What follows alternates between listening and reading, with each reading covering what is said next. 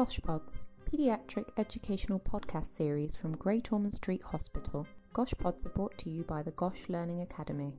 Welcome to the Great Ormond Street Hospital Paediatric Educational Podcasts. My name is Sarah Warayich, and today we're joined by Joe Brierley, and we're going to talk about ethics. Welcome, Joe. Morning, Sarah. Great. So we've already had an introduction about ethics, which has been fantastic. But what are we going to talk about today?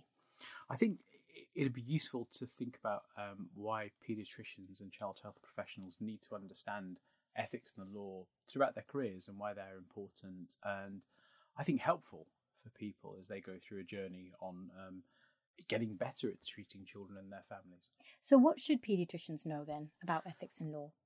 So I think I'm going to tackle it all together because a lot of this is about how you practice, how you think about being the best doctor you can be or the best health professional to look after sick children and to work with them and their parents or families.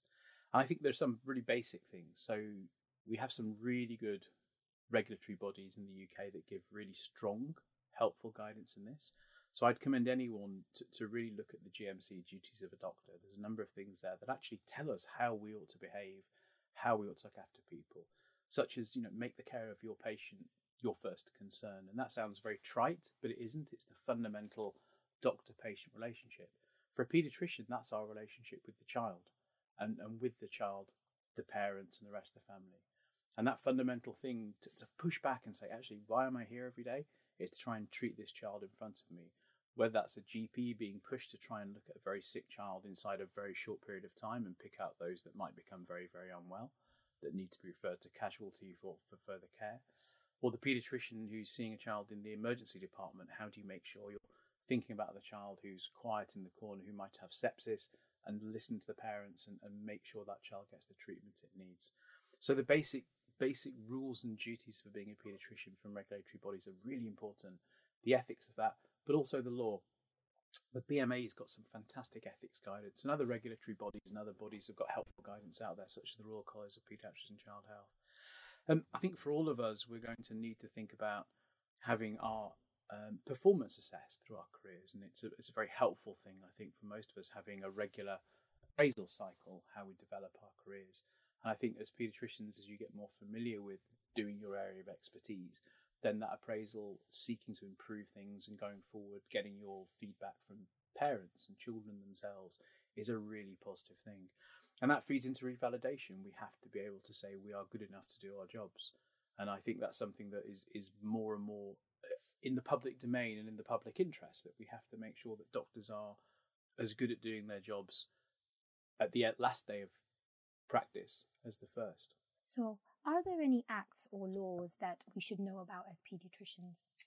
There certainly are, Sarah. So I guess the most important one is the UN Convention on the Rights of the Child, which has a number of kind of standards in it for us as a public body in terms of healthcare, show us what we owe to children, the rights they have to make sure they have access to the best healthcare, and for how we behave and think about really putting the child at the centre of all we do. So the Act talks about, or the UN Convention talks about, really the best interest of the child being the thing we should aim for.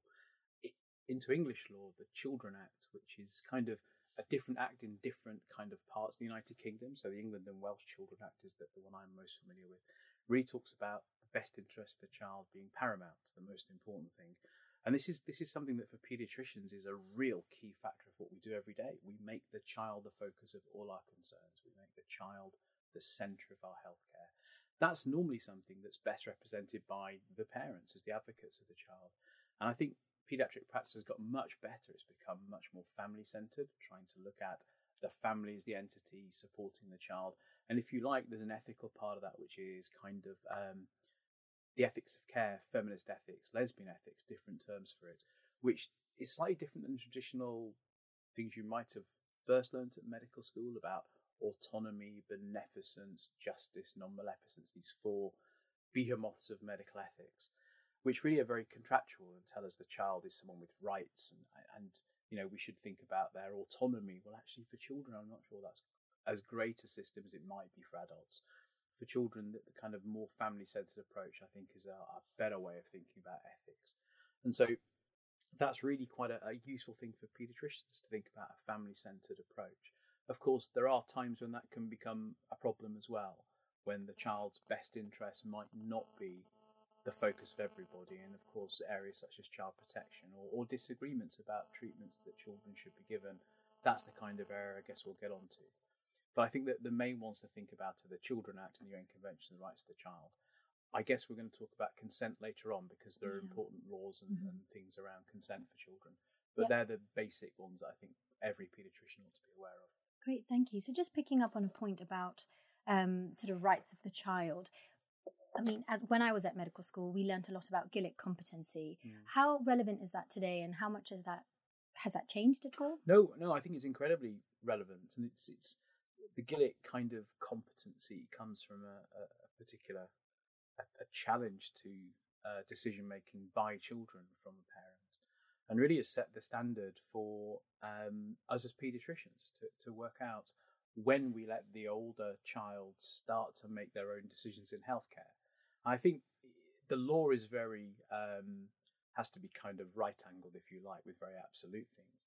But as most paediatricians will know, as children get older, they become more able to be part of decision making, unless there are severe problems with their way they can think and interact with developmental problems. But for most children who grow into adults, and even children with quite complex disability, they can become decision makers themselves.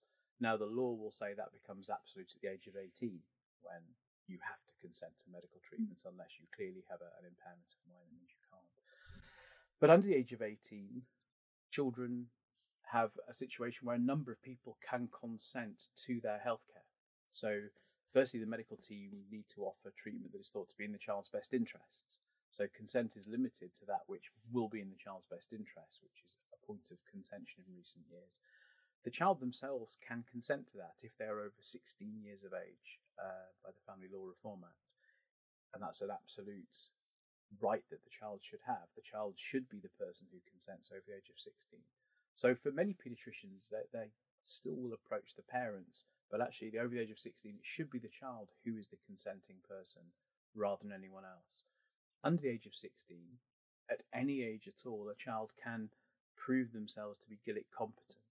And that's if they meet the standards of holding information, weighing it, retaining it, understanding the option. And this is all covered really nicely in the GMC 0 to 18 guidance. But it does mean that children can consent. In fact, we've done quite a bit of research looking at what children would prefer, and most children will prefer to make decisions together with their parents. And that's quite a bit of work done in the research area with the National Council on Bioethics, thinking about how children ought to be best participants in healthcare. I think there's this emerging competency of children to be the decision makers. But actually, despite what the law says, people over the age of 18 still sometimes have their mums or wives and other very important partners come in and make decisions about healthcare with them. And that's that kind of pushback from this autonomous, the person, the individual will make decisions over healthcare, which the law would say is their right and the law, to how actually medicine is practiced. And so I think a lot more of the decision making, and we're seeing this more and more in adult intensive care, is very family centred. When often you might have the adult patient themselves who has incapacity, and that would mean that no one can consent for them, but the role of the family in that area is becoming more and more important in determining healthcare interventions and what will happen. Is there variation in how we view consent in children across the UK? And actually, does that affect how we provide care? Especially for a centre like Great Ormond Street, where we get patients coming in from all over the country. I don't think so. I think basically the law is very clear and the way we should practice is very clear. There's a slight difference in Scotland about the age of when children can give consent to healthcare and assumed to be adults, which I won't touch on because we're obviously in England and Wales here. I think in some ways the law is there for the difficult cases, but generally our practice, guided by that, is really to involve the child. As the UN Convention says, whenever healthcare decisions are being made, to the best of that child's ability. Our job is to make sure the child isn't participating because we've missed something out. We've not given the child enough information. We've not given the child information in a way that they and the parents can understand it. So I think, Great Ormond Street hopefully will be a leading centre in this sort of stuff, and I know it is. We need to get better at explaining really hard things. And I think that's one of the differences I've seen over time. Some of the concepts we have to explain now, with medicine advancing at an amazing rate, are so more difficult than they were 20 years ago. Thinking about the world of genetics and gene therapy and some of the amazing treatments being done here. And I will go along as, I'm not an expert in some of these fields, and I will sometimes go along and just go, what? Could you explain that again? Because the science is quite tough for some of these things. And our job, and it's work that I think our junior doctors, our nurses and consultant colleagues here do amazingly well, is trying to translate some of the very complex science into language that people can understand. And those people include people who are not in that speciality. So I think that language is very, very important, because children need to understand to be able to participate in healthcare decisions. So this then brings me on to my next question around rare diseases and treatment that hasn't necessarily undergone randomized controlled trials. So how do we view ethics in those scenarios? So it's a really good question. We've had this paradigm of healthcare advancing by the randomized controlled trial or cluster interventional studies. And that's great if you have a disease that actually, let's say asthma, where it's quite prevalent, you have lots of people with similar symptoms, and you can randomize into different groups, either a standard treatment versus something else. But if you've got a disease where you're one of the only 5 people on the planet, 10 people in the country, something like that, how can you possibly develop new treatments? And these are kind of so-called orphan diseases from years ago.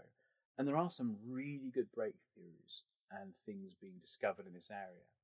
But it's this entire world of first in man, innovative treatment, and actually desperation to try and help a child who may be dying with no other option when there may be something on the shelf that might help them. We developed a process in about 2009 to look at the ethics of this, a framework which we published and have used since then, together with researchers, the ethics committee here with philosophers, ethicists, lawyers, and actually lots of our lay members and other people, but together with children and families to think through these really rare disease treatments and trying to work out when is too much. When should you not push a child further if the chance of cure or even survival is so small and the burden's so great? And this is something that works quite well with the Children Act. You have to think of the child's best interests. And that's done in a welfare calculation, thinking about the burdens and benefits of treatment. The Royal College have a framework I was lucky to be part of, doing the last version of, which looks at when you think about decisions to limit or withdraw treatment in childhood. So let's say a child is on intensive care and they're dying. When is it okay to stop the ventilator? What are the roles of the different people in that? The parents, the clinical team, the ICU team, the experts in maybe oncology, and the parents and the child themselves, together with other support factors. And that document has, and it's free on the internet, in a supplement for Archives of Disease of Childhood 2015, that has information on how you think about these things, the ethics, the law, but also how you might go ahead if there are disagreements about that, which there often are to start off with, because for parents facing the death of their child is an unbearable tragedy. So their initial feeling is, no, I just can't accept this at all. And it's just, how you go through that, thinking about things like mediation, ethics committees, bringing outside help in if a religious factor is a very important thing. We're really lucky. We've got a great chaplaincy team in the hospital. But also we bring religious leaders in from, say, Regent's Park Mosque, or from synagogues, rabbi, different people or elders from different churches, and they're unbelievably helpful at coming, not just supporting the family, which is their number one job, I think, number one role, but also helping find a way through what sometimes can see an impasse where you think, well, I'm not sure how we can go forward here. But from our side of that, as a clinician, time and listening are definitely the best ways through this. Spend time with the family, listen to what they say. And if you haven't heard them, listen again.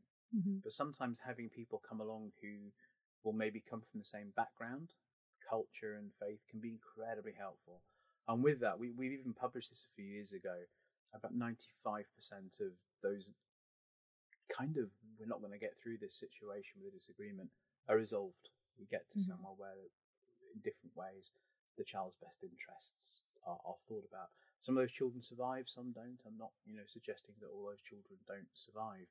but it's how you get through this, and particularly for the parents and family, because this is their child and they will have the memories of what went on for a long, long time. So I suppose this is maybe a bit of a difficult question, but how do you then manage conflict between what might be culturally and religiously acceptable versus what the law says, and how do we balance that? Yeah, it's a really good question, because I think one of the worries we have is sometimes we spend a lot of time trying to think about culture and other stuff, when actually the other side of our heads as clinicians is we're not really doing what's in the best interest of the child. And this is something that is well described throughout healthcare now, particularly as societies advance and change, and leads to this situation called moral distress, initially reported in the nursing literature, where the idea is the nurse by the bedside is not really in agreement with stuff that's being done to the child. And maybe that's not been explained to them, maybe they're not quite sure why it's happening, but they can see the burdens happening to the child. The benefits are very hard to work out. There's lots of discussion about whether that's a sensible, realistic term, because it kind of suggests that people don't have their own kind of power to think through situations, if you like. We've done some work with Anne McNiven, one of my colleagues, thinking about combating moral distress by having ethics drop-in sessions and training sessions for pre-reg nurses, bedside nurses, other members of the clinical team, which seem to go very well. But I think it's a real issue, and it's becoming more of an issue. I was talking with our chaplain only last night about how some of these situations where you may have a disagreement with a family about a fundamental issue about what should happen, but has no conflict involved whatsoever. And I think that's one of the messages it's useful to get out, is that the conflict is not necessary. Mm-hmm. But you may have a disagreement, and you may have to seek a resolution from someone who can make a decision over both parties in that, which is normally the court. But conflict is kind of the abnormal situation, if that makes sense. And the job as clinicians is simply to advocate for the best interests of the child, but also with humility to listen to other parties involved. And that's where the role of things like mediation are being pushed hard now. And there's a role in terms of making sure people are able to listen to each other in a constructive way. So I think that's an improving area. But again, the conflicts are becoming, perhaps have a bigger public exposure than they had before. Mm-hmm. I don't particularly think anything's very new about them, apart from the process is taking longer to resolve them. That's definitely something we've seen, which is the courts having more levels of appeal. And certainly in the clinical field, needing more second opinions before you even suggest approaching the court in really challenging cases. The other thing that comes into that is the globalization of medicine as well, and social media and populism. But I expect that's a podcast for another day. Okay, I was just going to ask you a question about social media. So before we end this, I wonder if we could just very briefly touch upon how social media now affects our clinicians in their decision making or their management of really difficult ethical cases. So I think the first thing to say is it's here to stay and not going away. Mm-hmm. The internet isn't going to be switched off anytime soon. But actually, I think it's been an overwhelmingly good thing. And we sometimes focus on the difficult stuff that arises from social media, but it's an incredibly good thing for most children. I focus on rare diseases again. If you're a child with a very rare disease, you used to have a doctor who would tell you about your rare disease and you would go home. And now you can contact people all over the world with that disease, with that problem, and say, well, what's it like? What happens? And so this kind of, people talk about an empowerment of patients, a levelling of the playing field. I just think it's an improvement. I mean, I'll be honest with you, a lot of doctors, when you say I've got 4 patients in the world with this condition, you'd say, well, when did you see one before? Well, I've read the books. Well, those books are now online and they're freely available and the papers are online. The slight problem with that is social media, the internet, comes with a whole heap of unregulated opinion-based stuff. And so it does mean that people who will want, there's 2 ways to look at it. One is the marginalised now have a voice, but it also leads to the non-scientific having a voice. And I think the clearest problem there for me as a paediatrician would be the situation with vaccines at the moment. We have children in this country dying of measles in 2019. I didn't think I'd see that. Mm-hmm. We have a vaccine preventable disease. Children are dying of it because of discredited research, and it's kind of an astonishing way in terms of fake news and the entire world now. Flat Earth Society, where does one go? Well, I suspect you just have to tackle this with science and information. But the slight issue there is when people don't believe the information, and the equalization between a large-scale medical research study and the opinions of a celebrity is a real challenge. And I wouldn't pretend to have a solution to that, apart from we just have to have the ability to sit and talk to patients, to children, and say, this is the evidence, this is why we should do this. And I think one of the paradoxes is, sadly, hopefully, people will see that children are dying, and that might mean that vaccinations become more acceptable again. But it's an utter tragedy, probably one of the worst things in my time as a doctor, to see children are dying of something that we can prevent. Now, you think about the work we do to reduce the speeds of cars on roads and make kids wear cycle helmets, which has been an amazing success story. Much better treatment for so many medical things like prematurity, heart surgery. It's amazing success in medicine. Amazing how we can get children that would have all died, leukemia, things like that, and yet we've forgotten how to protect against measles and mumps, and it's just astonishing. Great. Well, thank you very much, Joe, for talking to us today about why paediatricians should know about ethics in law. And this concludes this podcast. Stay tuned for the next one in the series. Thank you for listening to Gosh Pods. If you would like more information on courses and educational opportunities offered by Gosh Learning Academy, please visit the website at www.gosh.nhs.uk and search Learning Academy, or follow us on Twitter at Gosh Learn Acad.